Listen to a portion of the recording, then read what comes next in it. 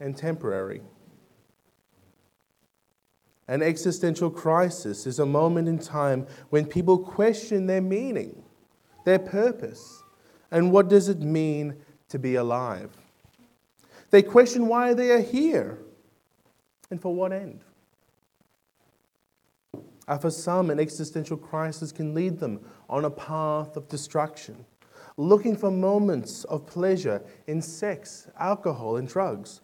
A path that progresses down a spiral from bad to worse. For others, an existential crisis can lead them on a path of discovery. They start on a journey to find themselves, a journey to create meaning. We know of one Christian who in their early life went through an existential crisis and for a time found peace and happiness in all things New Age. However, much later in life, they realized that all things New Age had not satisfied their existential longings, why they were here, and for what purpose. Perhaps you're here today. You have come to church with existential questions, hoping to find answers. Or perhaps it was those existential questions years ago which brought you to church, and the longings of those questions have been answered in the gospel and the knowledge of who Jesus is and what he has done. There are big questions asked by those going through hard times. Why am I here? Why is there suffering? Is there hope after death? What happens when I die? What is my purpose for being here? Will I ever experience happiness again? Will there always be evil? If you are wrestling with such questions, it's my prayer that some of your questions will be answered either today or very soon through the reading, teaching, and preaching of God's Word and fellowship with God's people.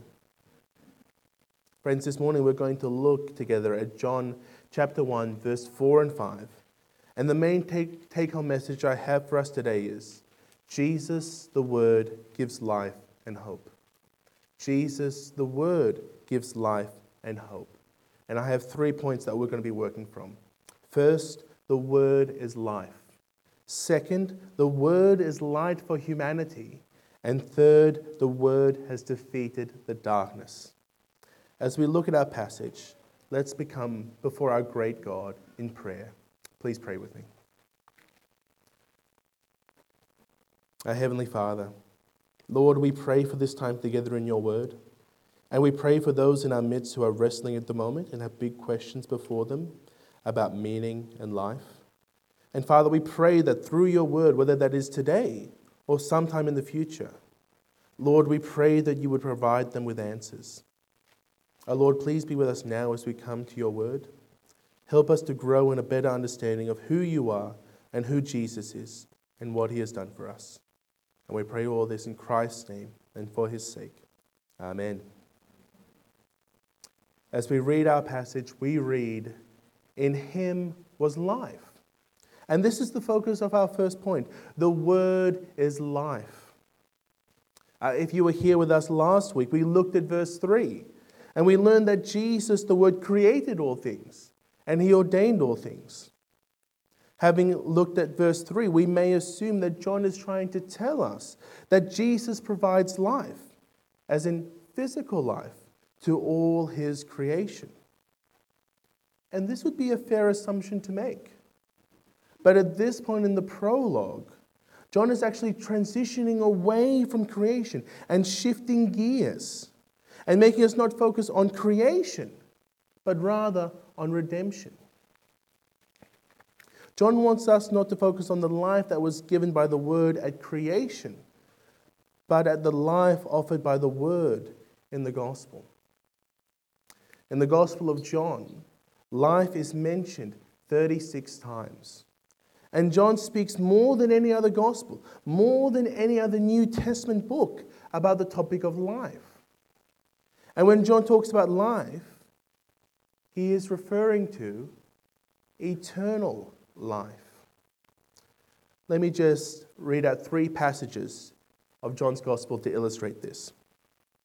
First, John chapter 3, verse 14 to 16.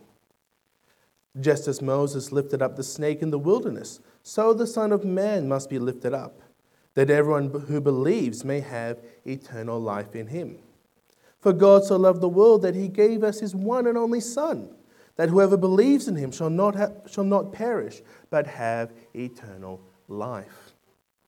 And John 4, 13 to 14, Jesus answered, everyone who drinks this water will be thirsty again, but whoever drinks the water I give them will never thirst. Indeed, the water I give them will become in them a spring of water, welling up to eternal life. And John 6, 35 to 40. Then Jesus declared, I am the bread of life. Whoever comes to me will never go hungry, and whoever believes in me will never be thirsty. But as I told you, you have seen me, and still you do not believe. All those the Father gives me will come to me, and whoever comes to me I will never drive away. For I have come down from heaven not to do my will, but to do the will of him who sent me. And this is the will of him who sent me, that I shall lose none of all those he has given me, but raise them up at the last day. For my Father's will is that everyone who looks to the Son and believes in him shall have eternal life, and I will raise them up at the last day. Jesus came to save. Jesus came to give life, and that life was eternal life. But what exactly is eternal life, and why do people need it? Well, eternal life is life to the full. It is a life without pain. It is a life without suffering. It is life with the triune God in the new heavens and the new earth. When God created the world, he made it good, with no suffering or pain. Friends, last week, in addition to learning that Jesus created and ordained all things, we also covered that Jesus is not the author of sin. But sin entered the world through our first parents, Adam and Eve. And when sin entered the world, death entered the world. And because death entered, its prelude, pain, suffering, illness, disaster, and evil entered also. Because of sin, we could no longer experience life to the full. We could no longer be in God's presence. For in God's presence, there is no sin. So because of sin, humanity was cast away from God's presence, and we're going to experience the full measure of death. The full measure of death is God's condemnation, which without Jesus, we are already under. John chapter 3, verse 17 and 18 says this. For God did not send his Son into the world to condemn the world, but to save the world through him. Whoever believes in him is not condemned. But whoever does not believe stands condemned already, because they have not believed in the name of God's one and only Son. And what is God's judgment? Well, Scripture calls it the second death, eternal judgment, eternal fire, eternal punishment, the place of weeping and gnashing of teeth. Colloquially, we know this place as hell. The full measure of death is hell. This is bad news, that without Jesus, because of our sin, we stand condemned already. As AC/DC remind us in their song, we have a one-way ride, and this one-way ride is on the highway to hell. But the good news, and what John tells us in his gospel, is that there is a way to get off the highway, and that way is through Jesus. Jesus came to give life. He is the way, the truth, and the life. And all who look to him, as in who put their faith and trust in what Jesus has done, namely what Jesus has done for us on that cross, they will have eternal life. Have you done that? Have you done that, Cornerstone? Have we looked to Jesus? Do we believe that on the cross he has taken our sin and our punishment? We come before God and we ask those big questions. What is the purpose of life? What will happen after death? Is there ever an end to the suffering? And Jesus provides us with an answer. Those who put their faith and trust in his work, he will raise them up on the last day and give them eternal life. Life to the full. The life we were made to have. That is free from death, free from suffering, and free from pain. So have we done that, Cornerstone? Have we put our faith and trust in Jesus? Jesus came to give life, and he came to give life to a broken humanity. And this leads us now to our second point. Point number 2, the Word is light for humanity. Have a look again at our passage. In him was life, and the life was the light of all mankind. Our passage is saying that the light was for all mankind. Jesus did not come to save dogs and cats. He came to save humanity. He came to give eternal life to humanity. But it's more than just granting life. Our passage says that Jesus came to give them light. In our first week in our series, we said that the prologue introduces themes that will be fleshed out in the rest of the book. We said that the prologue is very much like a trailer to a movie. And if you want to know more of what John says here in this prologue, then you need to read the rest of the book. Here in the prologue, John introduces us to themes of light and darkness. He tells us that humanity naturally lives in darkness. John 12:46 says that whoever is in Jesus no longer remains in the darkness. What is this suggesting? This is suggesting that darkness is humanity's starting point. That when you were born into spiritual darkness. John 12:35 tells us that in this darkness, it is a place where we don't know where we are going, a place where we stumble, a place where we trip. In other words, this darkness, it's a place where sin masters us. Sin controls us. For we are at the mercy of this environment. And this is a place that's alienated from God, where life and light are not found. I remember once taking a cave tour, and the tour guide talked about the conditions that miners were in centuries ago before electricity, and how each miner worked by a single candlelight, and each candle was hundreds of meters away from the next. And then he turned off all the lights, and he lit one single light, the strength of a candle, and he showed us the conditions that these miners were in. Besides the candle, the cave was completely pitch black. Can you imagine if the candle went out? Stuck hundreds and hundreds of meters away from the surface. You would have been completely at the mercy of the cave, alienated from the rest of humanity. Life trapped in perpetual darkness with no way of getting out. That's us. That's us in our sinful state. On our own, Without the light, without Jesus, we can't find God. Jesus is the divine Son who reveals the Father.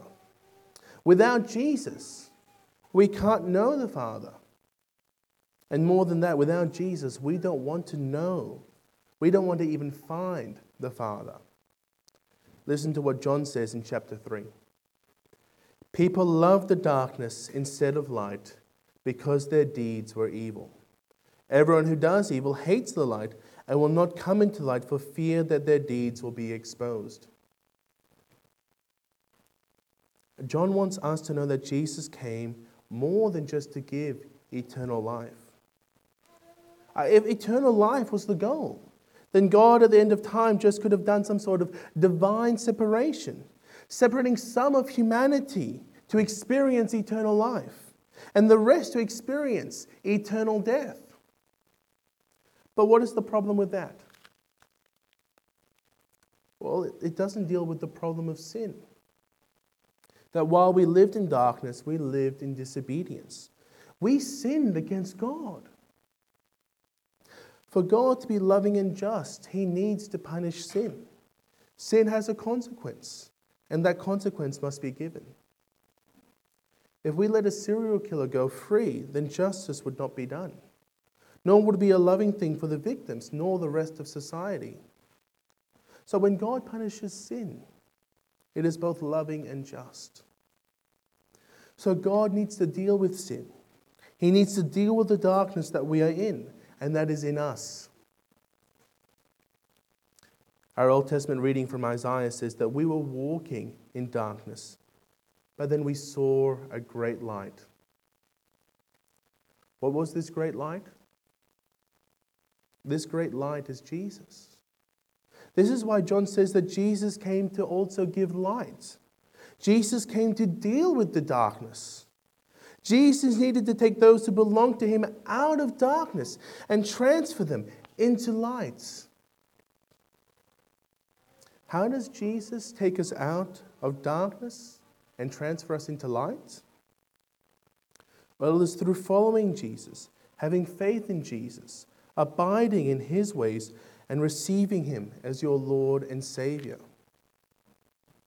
And you are able to do this because Jesus is the one who takes you out of darkness and into light, by not just giving you eternal life, but also giving you new life. New life born of the Spirit. In John 3, Jesus meets with Nicodemus and He says that no one can see the kingdom of God unless they are born again. He says further, very truly I tell you, no one can enter the kingdom of God unless they are born of water and the Spirit. Flesh gives birth to flesh, but Spirit gives birth to spirit. Jesus tells Nicodemus that we must be born again by the Spirit. And I want to suggest that Jesus here is referring to the Holy Spirit. That it is the Holy Spirit who gives us new life. The Holy Spirit will teach us all things and is there to remind us of what Jesus has taught His disciples. He will guide us in all truth, and He will only testify of what has been made known to Him by Jesus. So friends, let me ask at this point, have we received the Holy Spirit? Have we been given new life? Have we been taken out of darkness? Have we been transferred into the light? Have we been given eternal life? How do you know that you have received the Holy Spirit? You know you've received the Holy Spirit, been given new life, and are walking in the light by how you live, by your deeds, by your actions.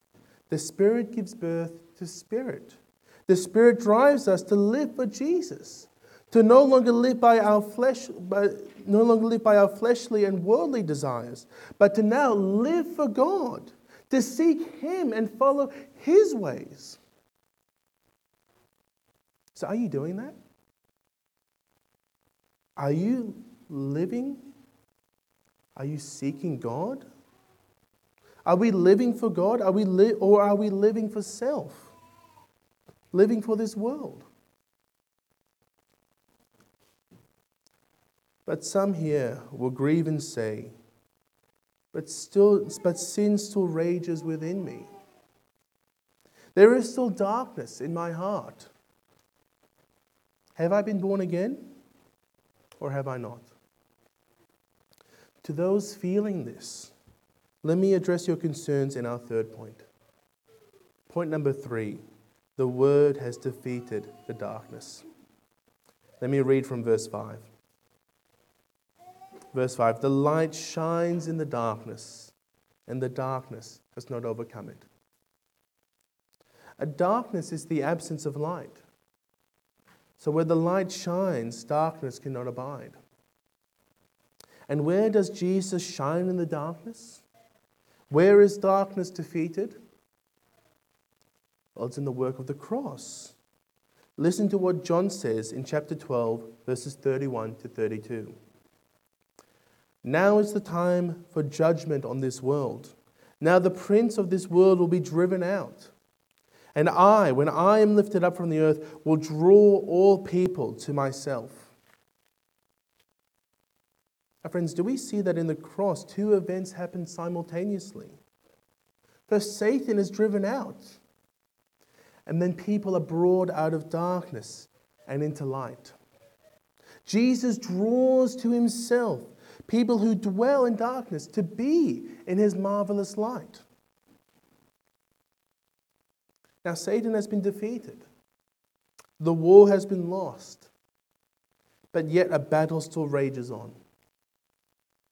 Until Christ returns and casts the devil and his minions into the lake of fire, the second death, the devil is still going to torment God's people. John says in the book of Revelation, when the dragon, this is Satan, saw that he had been hurled to the earth, he pursued the woman, the church, who had given birth to the male child. The woman was given the 2 wings of a great eagle so that she might fly to the place prepared for her in the wilderness, where she would be taken care of for a time, times, and half a time, out of the serpent's reach. Then from his mouth the serpent spewed water like a river, to overtake the woman and sweep her away with the torrent. But the earth helped the woman by opening its mouth and swallowing the river that the dragon had spewed out of his mouth. Then the dragon was enraged at the woman and went off to wage war against the rest of her offspring, those who keep God's commands and hold fast their testimony about Jesus. From this passage, I want to draw 2 things. First, that Satan is going to wage war against God's people. He is going to be ruthless. He will, like he did to Adam and Eve, make us stumble, deceive us, and cause us to sin. He will do this by accusing us, telling us lies, and tempting us. But look also what our passage says. That try as he might, Satan cannot destroy the church. He cannot overpower her. He cannot harm her, for he has already lost the war. In Jesus, sin no longer has any power over us. Paul says in his letter to the Colossians, when you were dead in your sins and in the uncircumcision of your flesh, God made you alive with Christ.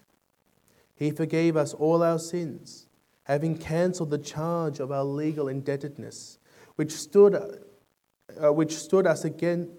against us and condemned us.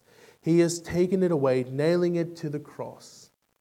And having disarmed the powers and authority, he has made a public spectacle of them, triumphing over them by the cross. Because of Jesus, because of his work on the cross, he has disarmed.